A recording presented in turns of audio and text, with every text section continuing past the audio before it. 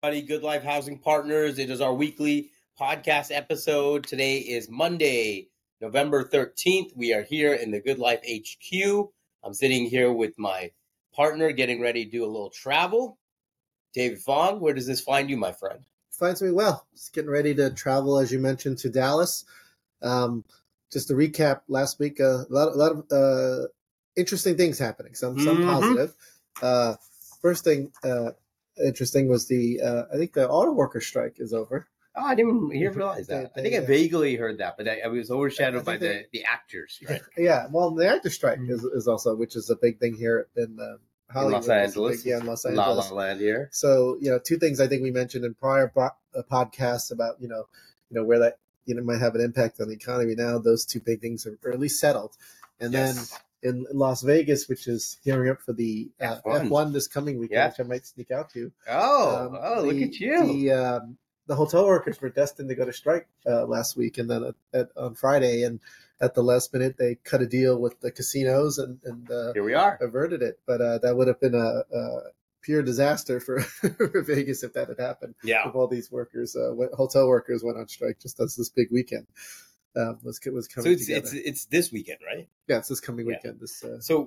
So as you're on that, what are some of, because you hear so much about F1, you hear all these like crazy prices that people are getting for houses, and what's something crazy? It's interesting you asked that, because I've seen competing things online, and I don't know what's bottom line yet. Originally, what I heard was there's these outrageous numbers, $100,000 a night hotel rooms.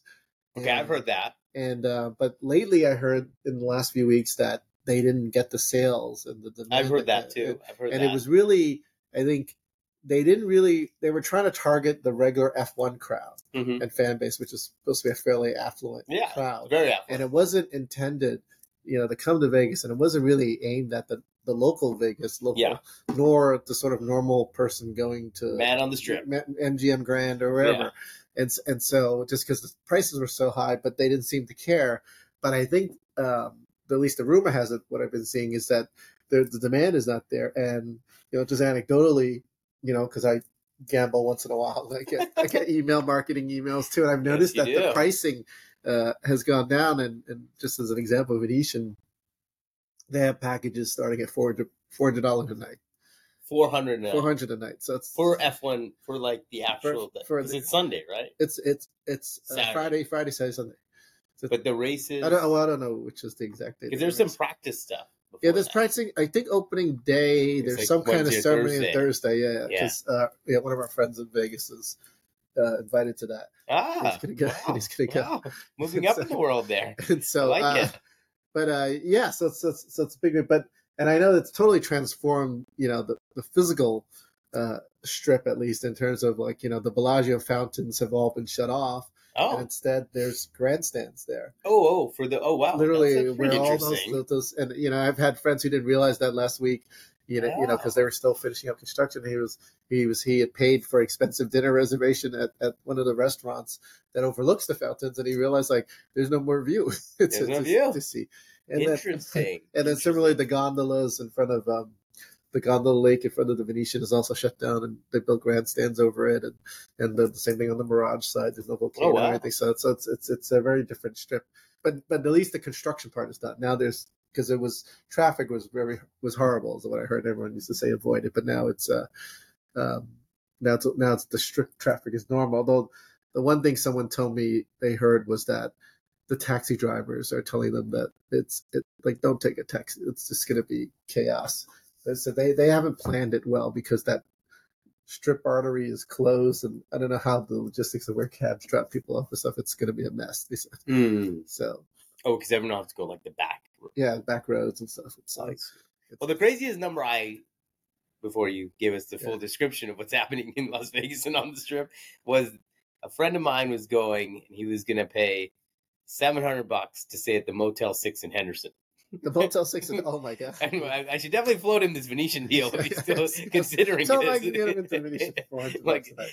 So he was going to buy $700, but I don't know when he checked last, so maybe things have actually really cooled down. Yeah, the Venetian's going. I suspect it's really cooled down. Because I was hearing crazy things earlier this year, people spending quite a bit of money. Yeah, and if it's true, I mean, it's a good thing too if it's quieted down a bit too, because then it allows people like your friends, it's first people time doing it too. Yeah, you're gonna have it's gonna be a little messy on the front end. Yeah, but it's amazing too. Like they built these big billion-dollar buildings that'll be left there. Yeah. So some of the other things they've done there in the construction, which I don't know, they've actually built bridges over certain streets. Oh, so traffic can flow over it. Oh, I see. Because now that the strip and this other streets are part of a track. I see. And then that's not permanent. Yeah, that's not permanent, but it looks like a permanent kind of bridge. So, wow, interesting. Some people because they had those. Did they have bridges over the street? No, they didn't. So that's they do have one. They have those bridges between like Palazzo Venetian. But not over the strip. They cut through the strip. There's a strip they intersect the strip.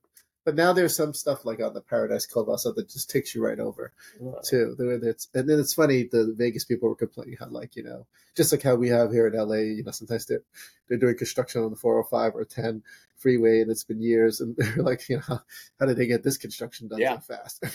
Yeah, it's true. And yet, I guess when it's privately funded, I guess there's a way. There's a way. There's money to be made. There's a way. So last week also, just to continue the step, one step forward, two steps backward, or two steps forward, one step backward. Powell at the Fed last Thursday went at IMF conference again. Even though inflation has been drifting downwards, he said if he made it clear if it becomes appropriate to tighten policy further, we will not hesitate to do so. Good old Powell still being a little hawkish out there. And so the big meeting now is December 13th. So it's the next Fed meeting, and hopefully inflation and I guess CPI numbers are coming out this week. So hopefully the data still holds. Yeah, before Jerome gets any crazy ideas there. The other big thing. I'll tell you one thing that speaks in favor of holding is because gas has gone down so much, which I think is I feel like has become or is the leading indicator now for inflation. And gas has drastically gone down in the last 30 there's 30 days. That thing is gone it's dropped like a rock from well over $100 a barrel to in the 70s now. So that I feel like really that's one that is very visible and something that you can really hang your hat on in a lot of ways, and just for a lot of consumers is a day-to-day affection. Yeah, but they'll stay firm in their battle against inflation. Firm in their battle. So the other market news, I guess, Signature Bank. We don't have the full report in yet, but I guess last Thursday was their call to offers for the sale of the portfolio of Signature Bank's commercial real estate loan portfolios. A $33 billion portfolio went on sale in September, and I guess the valuations and the offers that they're getting, everyone's watching it carefully because they expect this is going to set some kind of baseline of what pricing is. Baseline. And so, just in contrast, Silicon Valley Bank's assets, they said, fetched on general 77 cents on the dollar. And on this, people are projecting that it's anywhere from a 15 to 40% discount off of face value. Yeah. So, and then troubling out of that 33 billion, I think we've talked about this a little bit. 15 billion is secured by multifamily, and then out of the 15 billion, 45% of those are rent stabilized or rent controlled, mainly in Manhattan. And so they think that depending on what this pricing comes out, this will affect or set values, baseline values on a lot of rent-controlled New York properties for many years to come. The other 16 billion, just so you know, are in office, retail, and hotel. So, but we'll see. We'll see what the market. We obviously don't participate in those kinds of portfolios. Obviously, the big guys, Blackstone, KKR, and everyone have looked at it. So it'll be interesting to see who actually buys it. Yeah, and what they pay. What the profile is, because that will really tell you what type of risk is actually there. Yeah, and what the market is willing. But it's also because two things about Signature that are a little weirder that make it harder to really say this is a market maker beyond maybe New York is that they had a lot of New York exposure and they also had a good amount of crypto borrowers. Yeah. And so these are while they're, really big news stories over the last few years, they're kind of outliers. They're not part of the main. Yeah, that's not New York real estate is not like the normal Main Street real estate. Crypto millionaires are not normal, kind of that's not your everyday millionaire, right? So it's very kind of oddball in a lot of ways, just like Silicon Valley in some ways, but even more so. Yeah, it's like Trump's not your normal borrower on Main Street. But you know what's interesting is on that New York piece, I've heard that like with the depending obviously what they get, but you'll be buying loans that are performing, and that once you write them down, even though they lent them at 4%, 5% rates, once you get the discount, you're like at a 7% yield. Yeah. Well, and that's just it. People are going to want discounts because these loans are underwritten at low interest rates and current rates are a lot higher. So they're like, why do I want to buy this loan unless you get a discount? The only problem is there's no like clear upside. So what happens next? Speaking of small banks, so it's interesting. Another report came out recently that said that small banks and large banks are kind of like heading in opposite directions in commercial real estate lending. Seems like more and more small banks they've been growing their deposits and they're starting to make more commercial real estate loans than in the past. And large banks have slowed down on their loan originations, and mostly their loan originations were big loans, but instead they're moving more money to cash, and then setting up more reserves for loan losses. Whereas the smaller banks, while they're making more loans, they're also requiring borrowers to put up more deposits. So they're getting deposits so they have more collateral for loan defaults. But on the other hand, deposits are also, something, is actually from an accounting standpoint, a liability on a bank's balance sheet because, depositor can remove it at any time generally. So those that aren't, collateral, but in general, deposits are, that's why you have runs on banks. And so they record them as liabilities. So it'll be interesting to see, how long that trend continues. Yeah.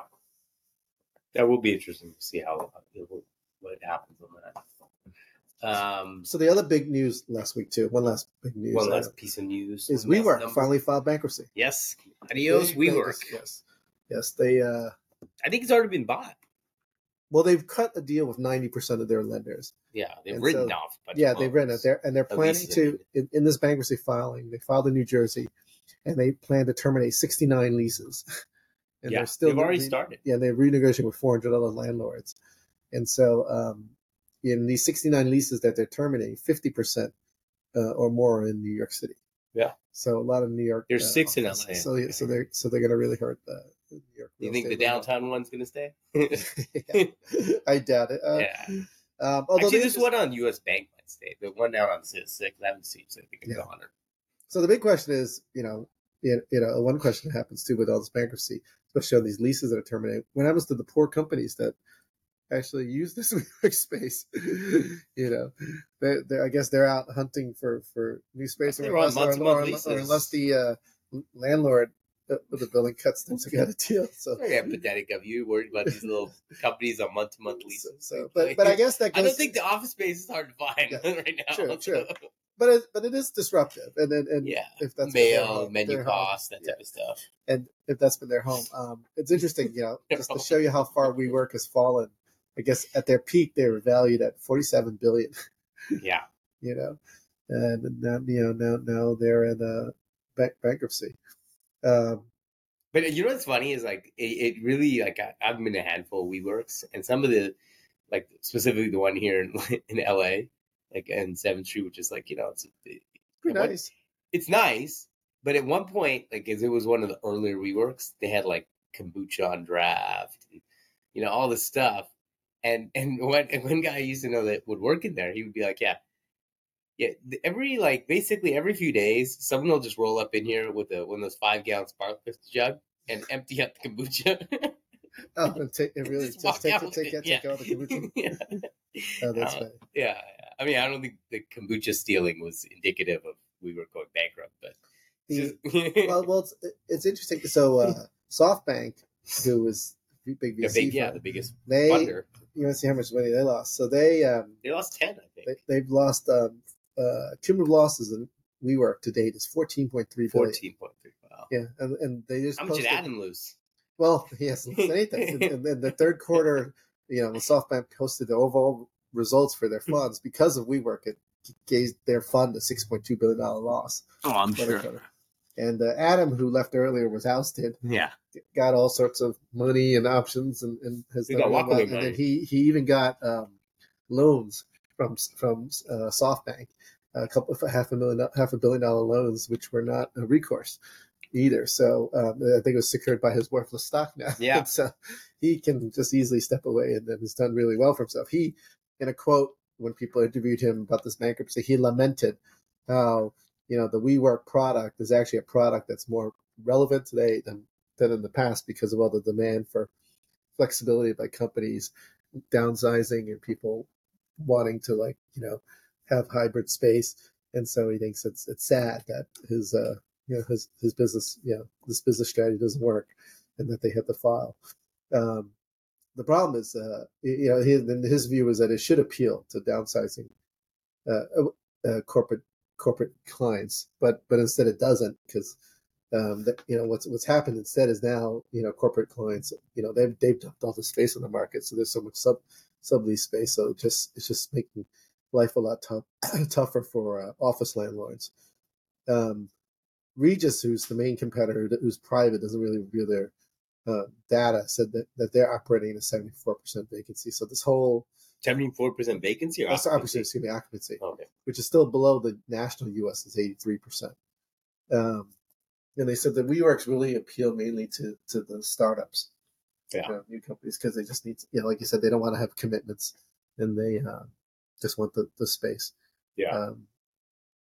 And the real beneficiaries of all this, they say, at the end of the day, is the Class A owners who have the prime locations, like the One Vanderbilt, and the guys who have really kind of like updated their but WeWork offices. Also updated so much of that space. True, but what they're saying now is, like, now with all this space on the market because of WeWork hybrid, WeWork and also hybrid working, right, and all this stuff, the guys who benefit, most of the guys with the newer spaces that are right locations that basically have all the amenities. And I've seen some, like, I think when I met our friend in New York, that Atkins at where you guys had coffee. Coffee, they said that because corporate tenants like those type of buildings now, because it's cooler, hippo, whatever. The amenities are better. They need something to convince people to come back to work, attractive work, to keep them and to keep them there, because they're still battling in that come back to work mode. So anyway, the era of WeWork is over. So, but I think whoever buys it, I think it's already been bought, but I think they'll do, like, because you're going to have so much runway, because you're in this time of you can kill off weak leases. Yeah. And you also have all this leeway with the bankruptcy of, like, reorganizing what else you need to reorganize. And really your business has more or less been built already. Yeah. And you can now operate it like substantially lower cost, and you're like done. You're not like, oh, we got to put all this money into the One Vanderbilt location, or the location down over in like Nashville. You're already built. You just all you got to do is like get to lease it again. Yeah. Well, they had $13 billion in lease obligations that they get to clean up with this bankruptcy. So no, like you said, it's a good reset. It's a good reset, and they're going to have they have mostly A locations. Yeah. And they've fitted out like really A space. Yeah. The problem is, if you're the landlords who aren't in the leases that they're keeping, you're kind of screwed, because you probably had your own problems already with your office building. But you're just got even worse. Yeah, I mean, I don't know. I mean, theoretically, if you're in good locations, you've got fitted out space. Yes, you're gonna have some problems initially, but maybe it's for the best. Maybe WeWork was paying below market rents. I don't know. But you've still, your space is fitted. Because they do a heavy TI. Yeah, but not all of it, probably. I mean, the ones that they terminated obviously weren't weaker ones. So those landlords probably have weaker buildings. Probably, or just weaker locations. Yeah, weaker locations, etc. So they're all right. Let's talk some. We went through all the numbers, so I'm going to eliminate the numbers going forward, because we're doing a bunch of numbers on the front end. That's kind of become our new rhythm here. So why don't we jump into content?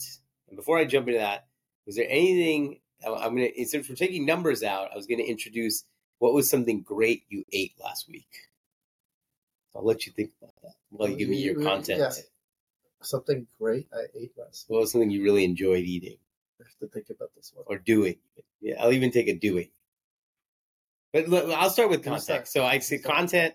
I watched Quiz Lady on Hulu, and it stars Aquafina and Sandra Oh, and I must say that Sandra Oh really does steal the show. She's like plays this like she plays this like old. She plays somebody that's like in her 40s, but is trying to act like she's in her 20s, and she's like just like this like really going nowhere in life person, but she's funny, and it's a role I've not seen her play. She does a good job. What was the HBO show that kind of made her famous? HBO.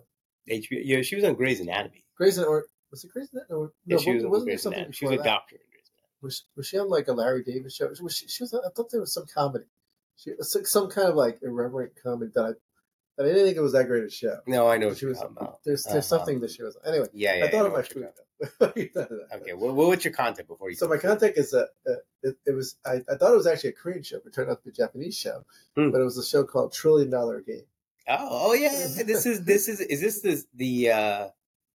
this Squid Game number 2? No, it's not Squid Game. It has nothing to do with Squid Game. It's basically it's kind of a interesting show about startups in Japan. And it's about these two guys, high school buddies. One's the computer nerd, very, very low social skills, and, awkward around people. And then he, guy saved him from bullies. Is another guy who's the charmer, sweet talker, good looking guy, and basically the hustler. And basically, two of them decide to do a computer startup. Yeah, okay. And in Japan, yeah. And they hustle because of little hustling tricks that the guy comes up with and getting fans and different things. They're able to get some VC investor to give them 30 million yen, and from there they kind of keep. It's all just keep going on and on. Yeah, and he promises the guy they'll create a product. They don't know what it is, and they'll get sales. They'll do 3 million in sales the first month. Yeah, and meanwhile the socially awkward guys like, what are you talking about? Yeah. And it's a very big fake it till you make it kind of guy. Yeah. And so, but it's an interesting thing because the characters in there and they talk about because they hired this one lady and I guess she studies all these business books and they use all these acronyms about VIP, viable initial product, that you've heard that in a startup you need this and all these traditional rules about business. And so they actually had an interesting question I was going to ask you that they used for job interviews. Oh, I love those where questions. They got from some, and they said, okay, you're selling a certain high-end brand of dishes, and you want to sell them for $1,000 a dish, and they set you up in this marketplace, and the guy next to you has got the exact same dish, but he's selling it for $500 a dish. What do you do? How are you going to sell your dishes? And so the bad answer is you cut your prices lower than the other guys, but then you're in a bidding war and you keep going down and down and down. Yeah. And then the correct answer was to buy out the other guy's dishes. And then you charge $1,500 for all the dishes. Okay. And you make a profit. And that's a good way of doing it. Go out and buy some other dish guys and keep growing a company. That's a good way of doing it. Kind of almost like an analogy to companies buying other companies and with an acquisition strategy. Right. So, but instead they hired a woman who answered the question that she couldn't answer the question because she was this very honest woman. Well, she said because she already read it in another book and she knew the answer. Thought it would be unfair to other job candidates if she that's very sweet. Very egalitarian. So instead they hired her. So that's anyway, so it's cute. It's got a little Trillion. It's in Korean. It's Japanese. It's in Japanese. So it's subtitled. Yeah. And the name, subtitle. And the name subtitles or is it voiceover? Subtitled. Okay. They're speaking Japanese, and the it's named after they feel like to be a major company, $1 trillion is the new number. Is the worth you need to have. I see. And so trillion yen or $1 trillion? I guess $1 trillion yen, which is not $1 trillion. But then I guess because initially they said, or at least in the subtitles, it said that this, to be a Google or an Apple, you need to be $1 trillion company. Right. And so let's set that as our goal. Got it. And so it's cute. So Sandra Oh was, I think the show you're thinking of is Arliss. Yes, that's it. Arliss. Yeah, she was the little gal in that. But she was also in Sideways. What's Sideways? Sideways is the famous movie about Pinot Noir with Paul Giamatti, and it's a great movie. Sideways, just as a side, Sideways single-handedly essentially created an entire Pinot Noir market, and at the same time made Merlot. These are grape varietals. Made it go down like 25%. Oh wow! Because it was basically his thing is he loves Pinot Noir because it's a very hard grape to grow, and Merlot is a very easy grape to grow, and so he's like Merlot is like basically shit. But yeah, she's in that too. She's pretty funny in that actually. You should see that movie. It's a great movie. All right. Any upgrade? No upgrade, but I have my food. Okay, I'll wait for your food. I'm gonna give you my upgrade. My upgrade was I listened to. I actually follow this guy as a great newsletter, and he comes up with little fitness tips. And one of his tips was like when you're like lifting weights, don't count up, count backwards. So if you want 10 reps, start at 10 and go down. And it forces your mind to like sort of like it gives you like it's somehow better for your rhythm, but it like forces your mind to like get to that last one and like work harder as you're doing it somehow. And I've been doing it. It's like, yeah, I can kind of see it. I can kind of see it. It's a good little tip. And I mentioned his newsletter because in your example of the dishes, one of the more interesting things I've heard is when you make a newsletter, your initial thought is, oh, I want to broadcast this newsletter to thousands of people. But the new thinking is that don't do any of that. You should just broadcast your newsletter to like a very few select group of people. And this is the new way of people are doing newsletters because there's so many newsletters. He's like basically like Tom Brady's coming out with a newsletter, and he's going to charge like something like $1,000 or something. But you can't even get the newsletter. You have to be vetted to get the newsletter. Oh wow! So you have to like be a former pro player or a current pro player or something that like qualifies you to get the newsletter, and then you pay the money.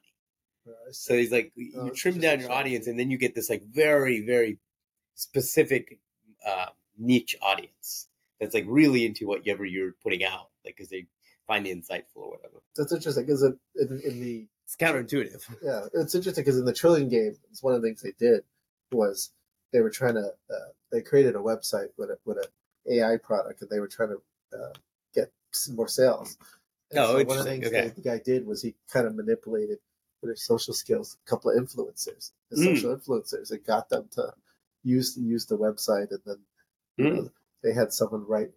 Yeah, he himself, one of the company guys, he then emailed him. How did you find out about that? How did you know about that? He said, "Oh, I use this site." And he started promoting it without really knowing he promoted it.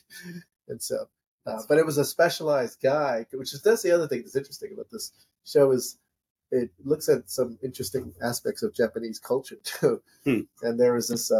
He was like a super. It's like the guy at the Clipper game. I got that super fan. Oh, Clipper Darrow. Clipper Darrow, right? Good old Clipper Darrow. It's like Clipper Darrow, but like I guess in Japan, like a lot of these video games are super popular, and they have all these attractive women dressed in these anime costumes, and almost like K-pop dancers, and they're all performing in different things, and there are these fan chants. And these Clipper Darrow is like leading this whole like dance routine. So Clipper Darrow does all this money to do that. They spend all this money, and there's a whole class of consumer there. And so he convinced them to use their website to buy flowers for the girls. So it's interesting. Interesting. All right. What did you eat last week, or what did you eat? Is that a good question? It was. No, I actually told producer Jason this too. Like, I went to this restaurant and I just had it was an Asian Vietnamese fusion restaurant, and I had this steak dish with garlic noodles that they made, and it was just really good. It was because you know how I have a penchant for not liking onions, and it had all these onions in it. I was eating the onions too, and I was like surprised. Which restaurant was this? Forgetting the name. It was in Tustin in Orange County. Jason, do you remember the name? I'm thinking like something kitchen. Like Mama Kitchen or something. This sort of name. I'll find it. But so I remember just I didn't think much. I'll just get some noodles and steak. And I was totally surprised. Like this is actually pretty good. It was really good, and it was it wasn't too filling. And so I felt good after. I didn't feel bloated after eating it. And I was like, oh, that's nice too. And it was also cute because they use robots to deliver your food. Oh yes, the little robot came up to my table and. Yes, and I took my plate off. Well, I had yesterday was Diwali, so we celebrated Diwali. I had some friends over, and I had these samosas from Namaste Spiceland in Pasadena, which is one of these. They have this concept. I think only like Eastern cultures have this. I don't think the Chinese do this, but they basically have a grocery store, but they also have a restaurant. It's like it's very common in for some reason in Indian and Pakistani type of things where it's like a grocery store. You buy all your kind of like Indian groceries, like specific Indian foods and vegetables and things like that. And then they also have a restaurant component. Okay. They can buy like fresh. I mean, like they actually sit down restaurant. Well, it's not sit down in the sense that you get. It's just like it's like a there's buffet and you just order. Like I want this, I want that, and they just give you a plate. Okay. And it's very reasonably priced. It's very common. But if you go there right when they start, they open at like 9 or something, but they start their food at 11. If you go there right at 11, which is what I did yesterday, and you'll get like the freshest, like it's just out of like the cooker or the fryer or the oven or whatever it is. And they make really good samosas, but usually you don't go there till like later, and the samosas would sit. Yeah. But if you get them really fresh, they're awesome. They're like India quality samosas. So I had that. And I also had the Levain. This is a very famous cookie shop in New York, like lines around the block. And that cookie, I don't know what they're putting in that cookie, but it is literally bakery crack. Like it is so good. Like wow. It's like a $5 cookie, but someone brought a whole box of them. It was like probably spent $100 on 20 cookies or something. But it was like those cookies are amazing. Wait, where is this located? This is in Larchmont. Oh, Larchmont, okay. And they only ship themselves. They don't use any third parties. And it has to be overnight shipping or like whatever same day shipping or something. And it's very particular, but it's really good. Probably the best cookie of it. So that's my item, my food of the week: Levain cookies and Namaste Spiceland samosas. Okay. All right. I did my upgrade. I did the content. I think that's everything. I think that's it. We'll try to do a Q&A this week. David's on the road, but I might be good for one. All right, folks. Thank you so much. Have a good one. Have a good one.